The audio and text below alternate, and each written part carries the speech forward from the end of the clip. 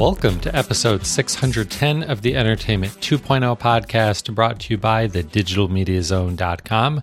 I'm Josh Pollard, and this is the show that puts you in control of your favorite movies, music, shows, and games. Except that for this episode, it's just games, and that's why it's just me. Richard doesn't have the same enthusiasm for gaming tech that I do, so I told him, take the day off. I'm going to do a recap of all of the biggest gaming news from CES 2023. Because this is our second episode from CES 2023, we're going to do things a little bit differently again. Not going to do feedback for this episode, and definitely not going to do what's going on in my entertainment center. We did that in the last episode with Richard, episode 609, where we covered all of the TV and big audio news from the week. Definitely go and check that one out if you haven't yet. We will be back next week to catch up on all of the other news that we've might have missed, because when we recorded the first episode, that was on Wednesday, and CES had only really just begun. So plenty of news that has come out since we last recorded. So we'll be catching you up on the rest of that next week on episode 611. But here on episode 610, just the biggest gaming news from CES. And we're going to start with gaming laptops. They are fun. They're gorgeous. They're super powerful. I just love talking about them. I really want some of these laptops. So the overall trend this year that was kind of new is that gaming laptops are moving from being traditionally either you can get a 15-inch screen or a 17-inch screen, and now a lot of the major manufacturers are doing 16 and 18-inch screens instead.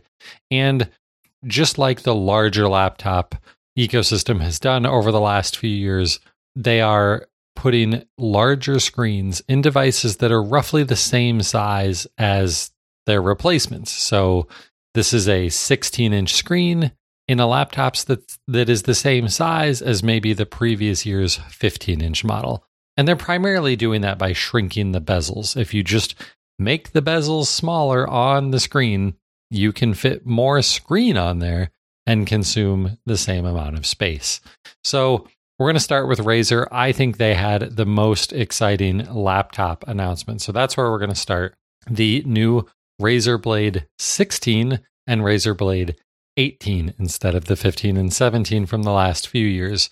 The most obvious thing, of course, these have all of the latest chips inside of them. Intel 13th generation Core i processors all the way up to Core i9, which some of these models can even be equipped with 24 Core i9 processors. Now, some of these specs aren't fully available yet. Still, even though it's been a few days, Razer has not released every single spec about these things. So yes, these have the possibility of having 24 core CPUs in them, but starting last generation, Intel has increased the core count, but by doing it in the way that, frankly, smartphones have been working for the last few years. They have a few cores that they call performance cores, and then a few cores that are efficiency cores. And the whole point of that is the performance cores are the really fast ones. When you're playing a game or doing something really processing intensive, those are taking the brunt of the load. If you're doing less power intensive things, then it shifts that load over to the efficiency cores. And the idea is they're still fast enough to do the vast majority of those things that you want to do that aren't high performance type workloads. And they can do it while consuming less energy, which in a laptop means, in theory, longer battery life. In the 12th gen Intel processors, did we see drastically better battery life? Not really. But here's hoping that that's a little bit different with the 13th generation of the Core i processors from Intel. The other thing that Razer did, of course, there's a new generation of NVIDIA GPUs to put in these things. So these are equipped with NVIDIA 4000 series graphics cards, But again, Razer specifically a little light on the details of which different chips that you would be able to get inside of these. And so we'll just have to wait and see. In the past, look at last year when Razer rolled out the 2022 model line, they had versions with the NVIDIA 3600, the 3700, and the 3800 Ti. I expect to see similar things in the 4000 series this year. Okay, so the screens are bigger, but there's another couple of differences here. One of the really cool ones is they've changed the aspect ratio. Most, maybe all Razer laptops and the vast majority of gaming laptops of the last decade have featured displays that have a 16:9 aspect ratio. It's a standard widescreen aspect ratio, the same aspect ratio that your television at home uses. And a lot of people are kind of over the idea of a fairly widescreen laptop display because a lot of the things that you need to do on a laptop require a lot of vertical space, vertical scrolling down a web page, vertically working on a document. So having more vertical screen real estate can be really beneficial on a laptop. And the gaming manufacturers are finally listening to this feedback. And Razer has put 16:10 aspect ratio screens on the new Razer Blade 16 and 18. These are the only two new models that they announced this year. And that's great. I don't know anybody that's going to be upset by having a slightly taller screen. Now, is it going to absolutely change everything about your workflow? Probably not, but you're going to appreciate the added screen height. The only thing that's confusing about them is that it makes the screen resolutions a little bit harder to remember if you actually care about how many pixels they are. So in a lot of conversations about these machines that we talk about, I'm going to say things like 1080 plus, because it's not like we always describe screen resolutions if we're only going to use one number in terms of the vertical height. And when we're changing these from 16:9 to 16:10, it's the vertical height that's changing. So if I say 1080 plus, it's not actually 1080. It's a little bit more than that. But everyone's pretty comfortable with what is a 1080 screen? What is a 19:1080 screen? You know that. We know the common 1080s, the 1440s, and the 4K monitors. And this is just like 1080, but a little bit taller. Okay. So with all of that out of the way, what else is cool about these Razer laptops? Well, the Razer Blade 16 has something that's really unique here. It has what they're calling a dual mode display. And there's a few cool things about this. One is it's mini LED backlit. And if you listened to the episode that we just did, episode 609, talking about TV technologies, we broke down a lot of the different display technologies. One of the big benefits to mini LED is it can get very bright. And brightness matters when it comes to HDR content. And with laptops, the brighter the screen, the easier it is to see what's on the screen if you're in a bright setting, like if you're outside and using the laptop or just a really sunny room, a brighter screen is going to make it easier for you to see things. Now, last year's Razer Blade models and most of the higher end gaming laptops, they topped out between 300 and 500 nits of peak brightness. Probably like 350 to 500, depending on which laptop you're looking at. This one, if you have it set to the 4K 120 hertz refresh rate setting, it maxes out at 1000 nits peak brightness, twice as bright or more than a lot of last year's laptop monitors, which is fantastic. Like I said, in terms of viewing it in a bright room, or if you're watching or playing HDR content, that HDR is really going to pop with that level of peak brightness. Now, you'll notice I said if you have it in the 4K 120 hertz setting. So let's go back. Dual mode display. This is the cool thing about it. So you can set this thing up to natively output at 4K resolution with a 120 hertz refresh rate, which is great, but it's also more geared like this mode at productivity. Like you're working on photo manipulation, video editing, things like that, where you need the resolution and the detail, but maybe not a super crazy fast refresh rate. Although 120 hertz refresh rate is really good.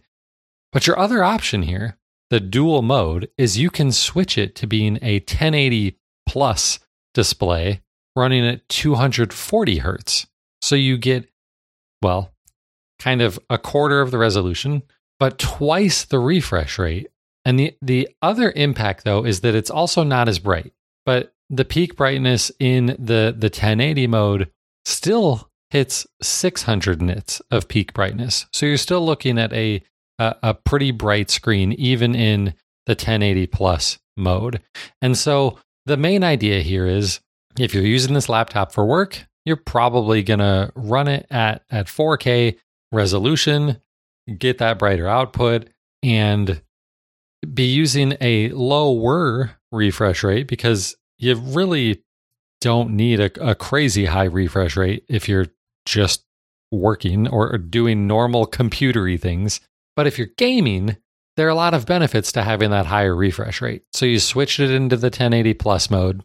You're running at a lower resolution, which means that the GPU can provide a higher frame rate output to the display because it doesn't have as many pixels to render. And then it can display them even faster. So if you are really into the more competitive, high-speed action games, then switching into this mode is going to make a ton of sense. Plus, you're not putting so much strain on the GPU trying to render something at 4K.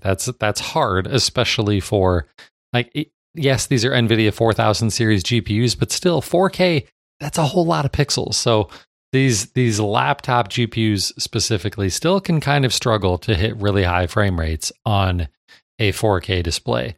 And at 4K, unless you're playing a pretty old game at this point, 120 frames per second at 4K resolution is going to be probably not very achievable for major recent AAA games. So drop it down to 1080, run it at a much higher frame rate, and you get that silky smooth rendering, and it just looks great without any screen tearing or anything like that. The only real downside to this really cool technology is if you want to switch between the 4K mode and the 1080 plus mode, you have to fully restart the computer.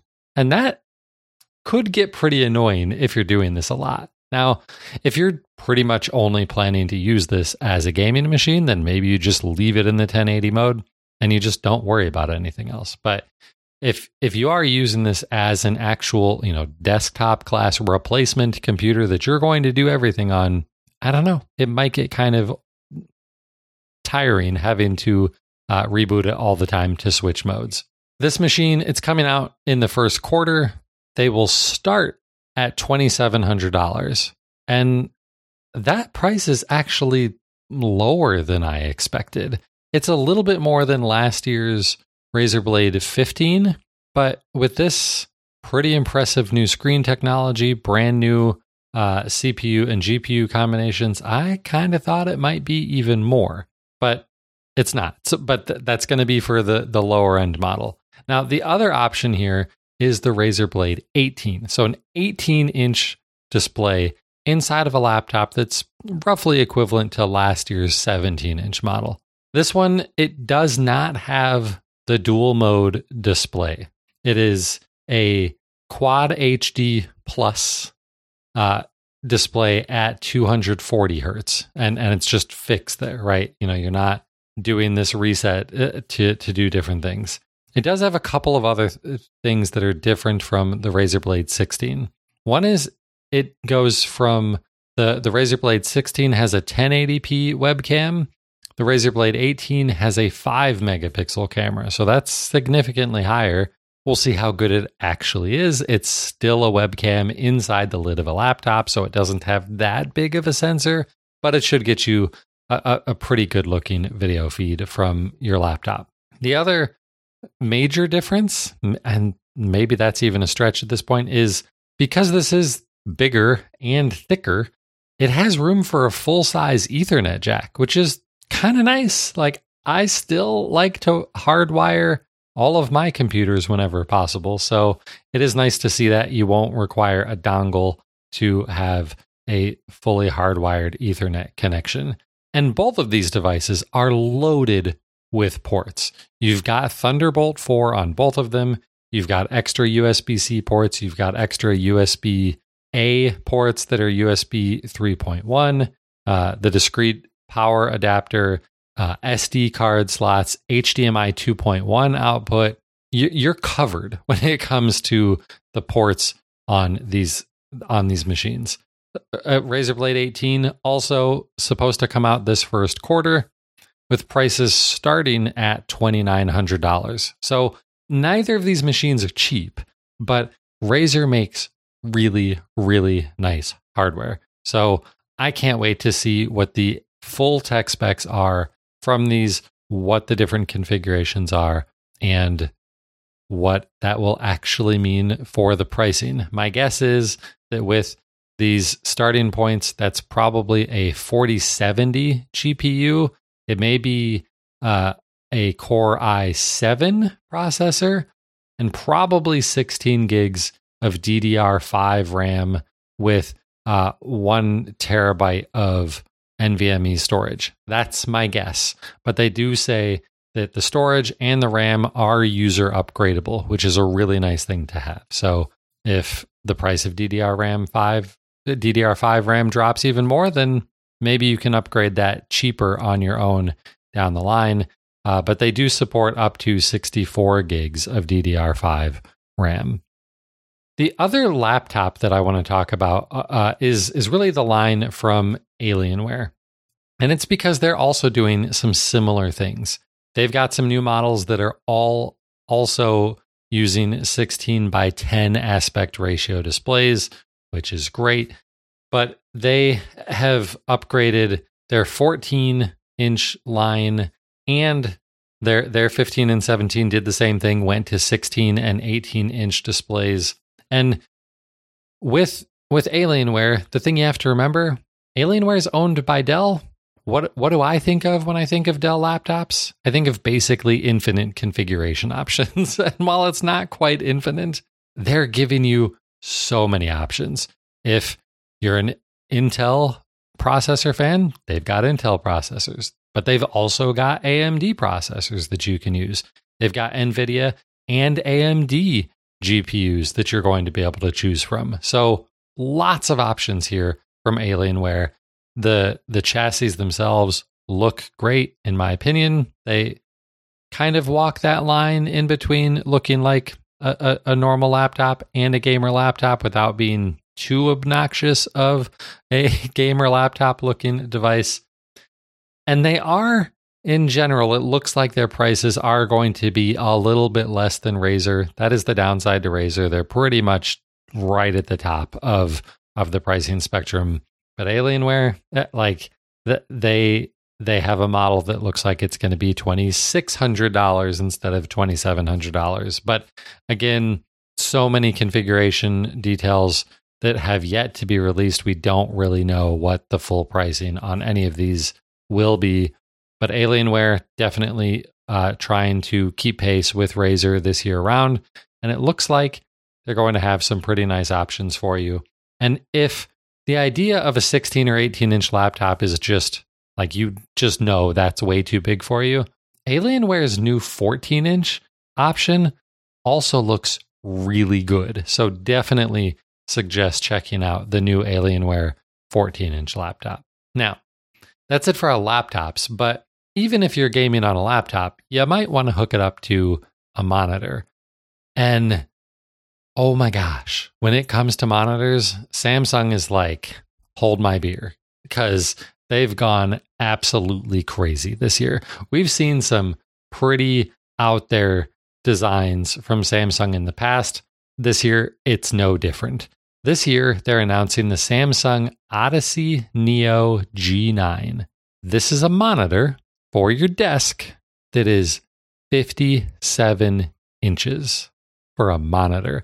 And you might be thinking like, that's got to be like huge in every direction. And actually it's not, because I don't even know that we actually have verbiage for this anymore, because typically if we're talking about a monitor with an aspect ratio of 16:9, that's widescreen.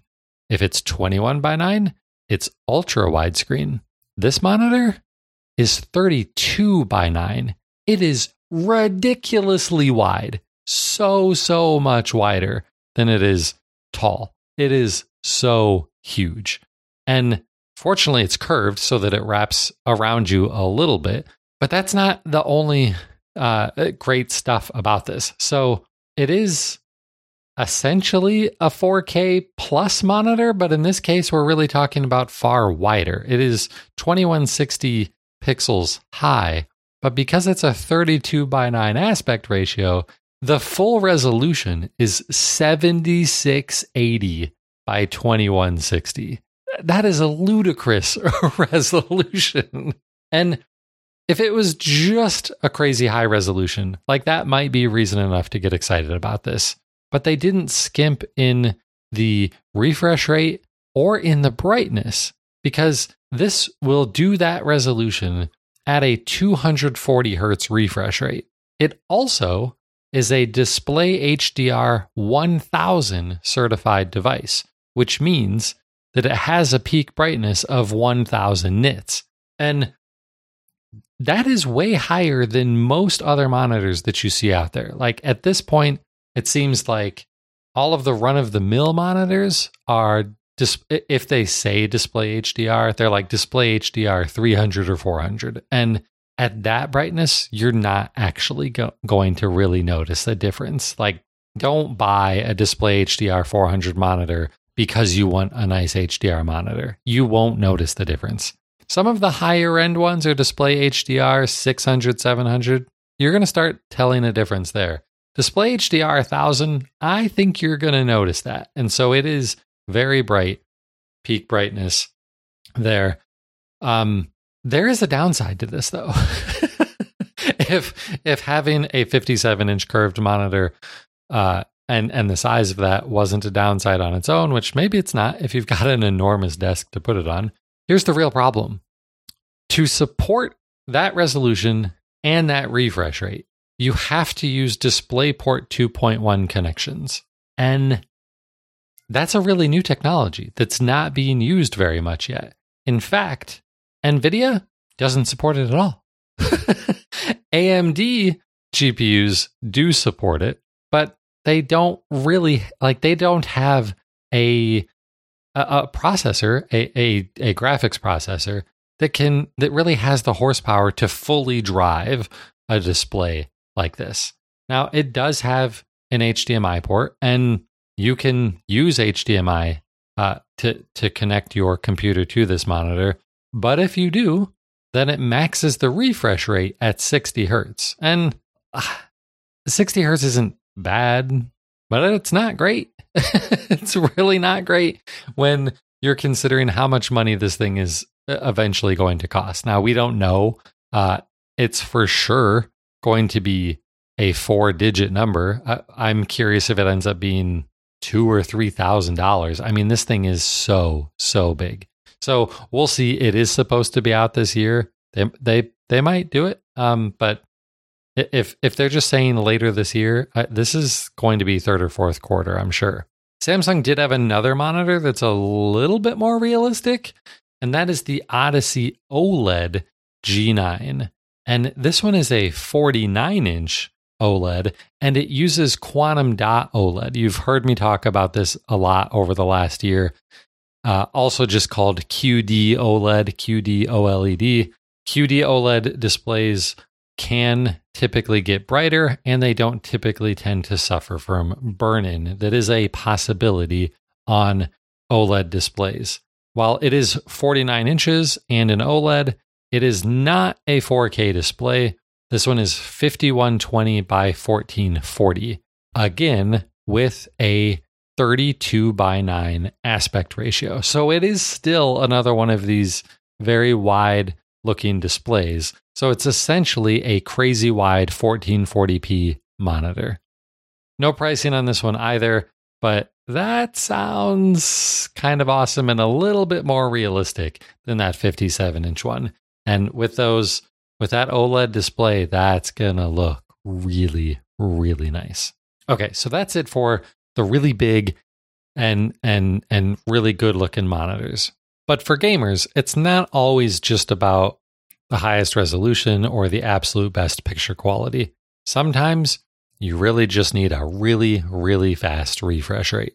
And that's where Alienware and Asus ROG, I just typically call it ROG, but ROG, Republic of Gamers, is the sub-brand there from Asus's gaming line.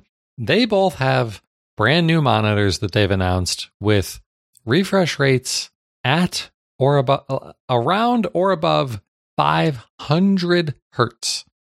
The monitors here are the Alienware AW2524H, which is a 25-inch IPS display running at 1080p. The Asus one is the ROG Swift PG248QP. These model numbers are not great. It's also a 1080p monitor at 24 inches, but this one uses TN technology, whereas the Alienware one was IPS. IPS is basically better in every way imaginable at this point. Really, the main reason that people used to buy TN type monitors was because they could achieve higher refresh rates. Well, if Alienware is cranking out a monitor that can do close to 500 hertz refresh rate with an IPS panel that's going to be brighter, more accurate colors, and better viewing angles, I think it's time to leave TN panels in the dust, Asus, but they didn't. So again, the Alienware one, 25-inch 1080p IPS. This one natively 480 hertz refresh rate, but can be overclocked to 500. It does require a DisplayPort to hit these ridiculous refresh rates. If you want to use HDMI, it's only, and I have to jokingly and roll my eyes while I say only, 240 hertz. This one comes out in March, and they don't have a price for it yet. The Asus one, it is a 24-inch monitor. It will hit 540 hertz at 1080p. Here's the thing. The human eyeball has limits, and I would love to see the science behind this, because just like when we're talking about screen resolution, if you've been listening to this podcast for a while, or even if you just listened to episode 609 the other day, you know that Richard and I and most people who really get into this technology will tell you, forget about 8K. You don't need an 8K TV, because the only way your eye can noticeably tell a difference between a 4K and an 8K set is if the 8K set is enormous or you're standing far closer to it than you should be. So don't do that. Similar thing, I have to think, with refresh rate.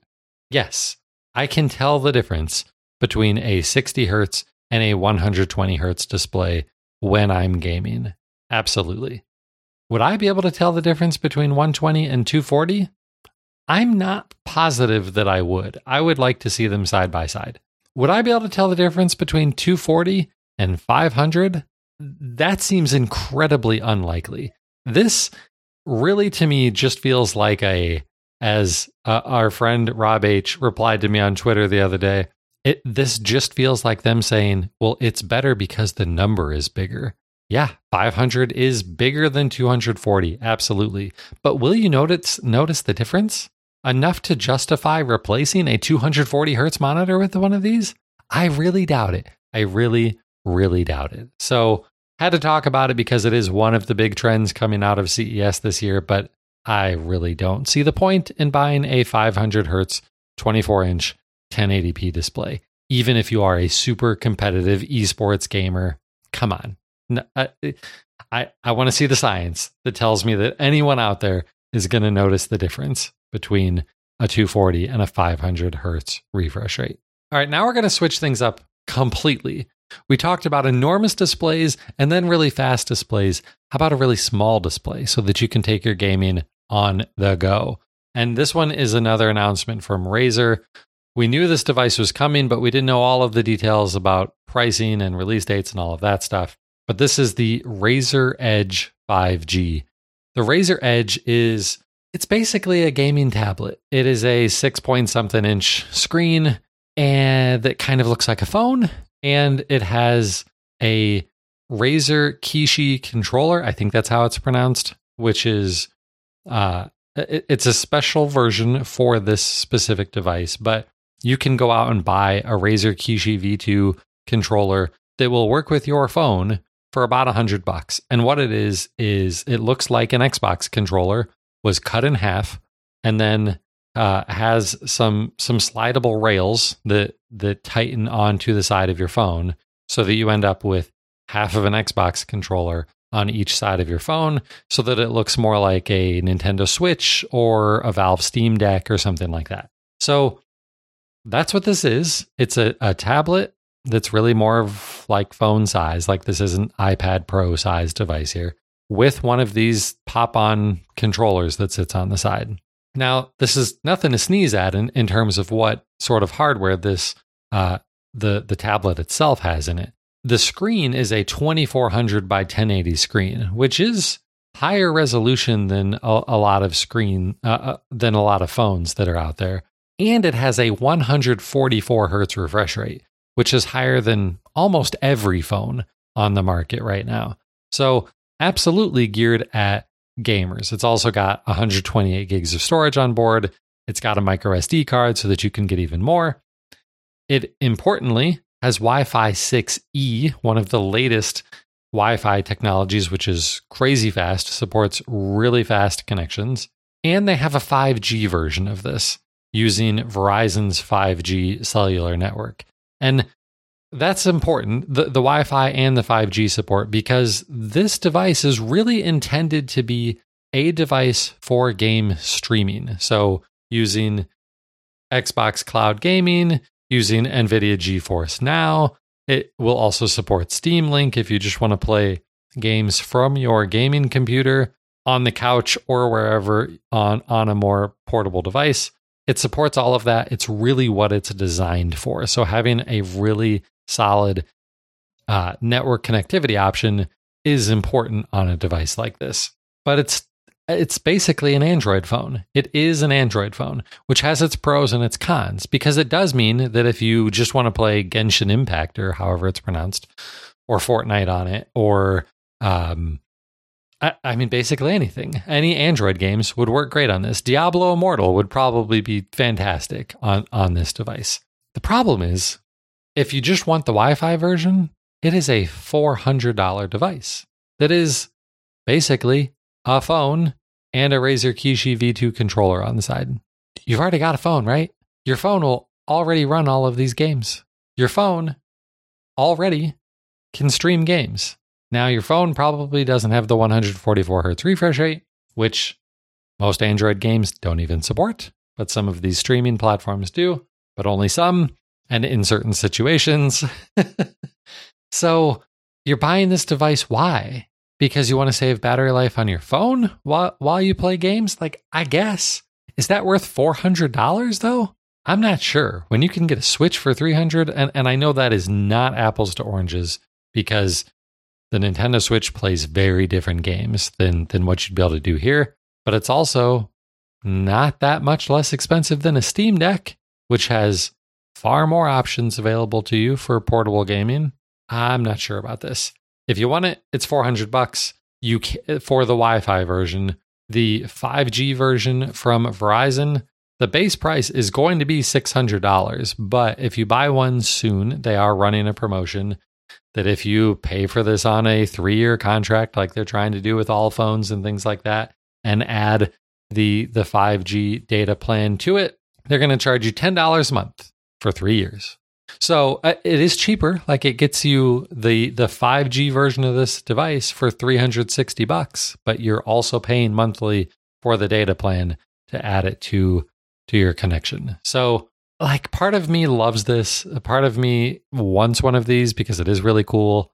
I'm also very curious to see how well game streaming is going to work over a 5G internet connection. Like 5G can be very, very fast, but you also have to have low latency for these game streaming services to really work well.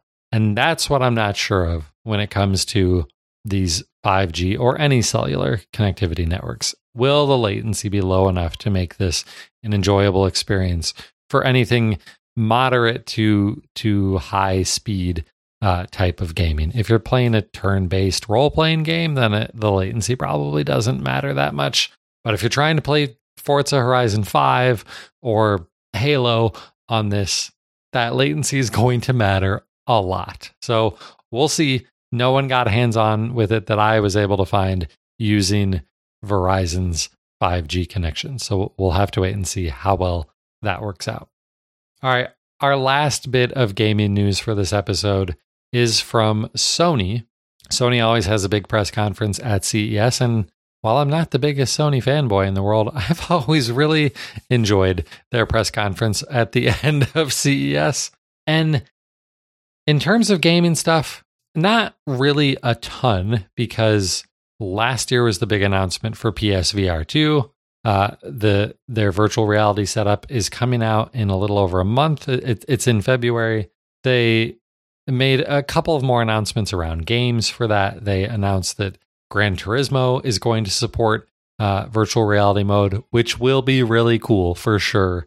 And then gaming adjacent, they gave us a trailer for the Gran Turismo movie, along with a release date coming out in August.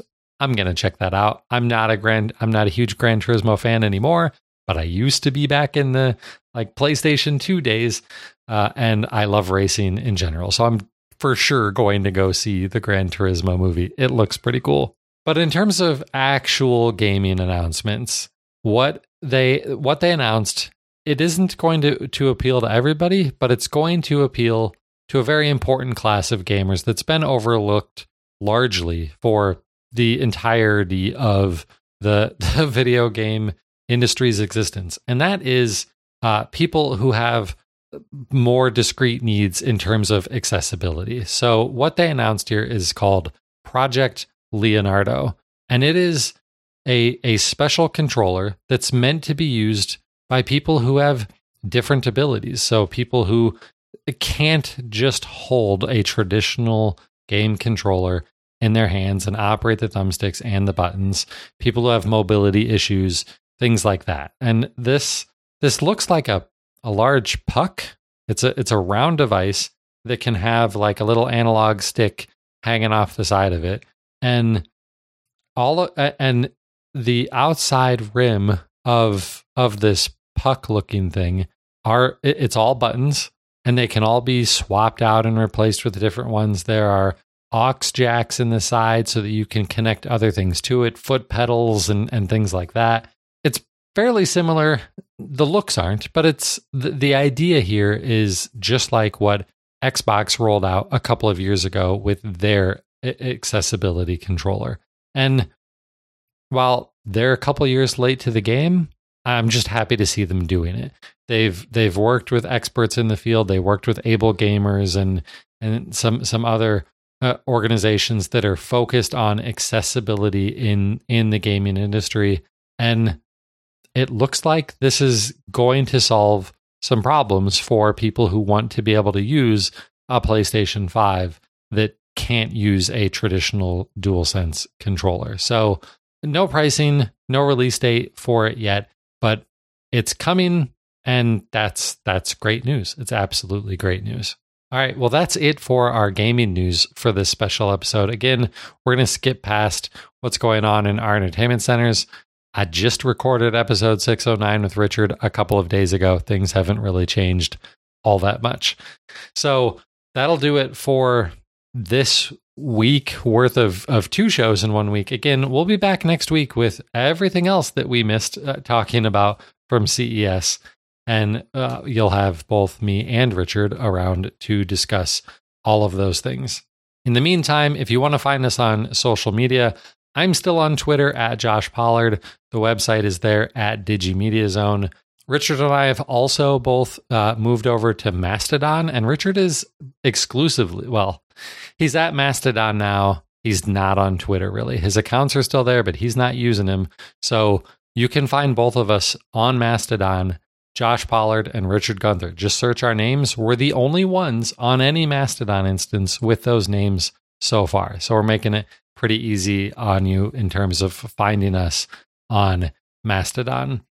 Again, you'll be able to find all show notes for everything that I talked about here over at our website, www.thedigitalmediazone.com, where you can find Richard's other show, Home On. It's a show about DIY smart home technology. Go and check out the latest episode of the Technology FM Fireside Chat. Richard's version is always the best version of that, and it's a nice year-end recap of the smart home space from 2022. We'll be back next week. We should be doing the show live. We're kind of playing with the schedule a little bit, but it's typically Tuesday nights or Wednesday nights around 8:30 p.m. Eastern, where you can see the video show, and there is a live chat room where you can be talking with us while we're recording the show. It's a lot of fun, and we hope to see you there, because that's going to do it for episode 610. I'm Josh Pollard. Thanks for listening to Entertainment 2.0. Adios.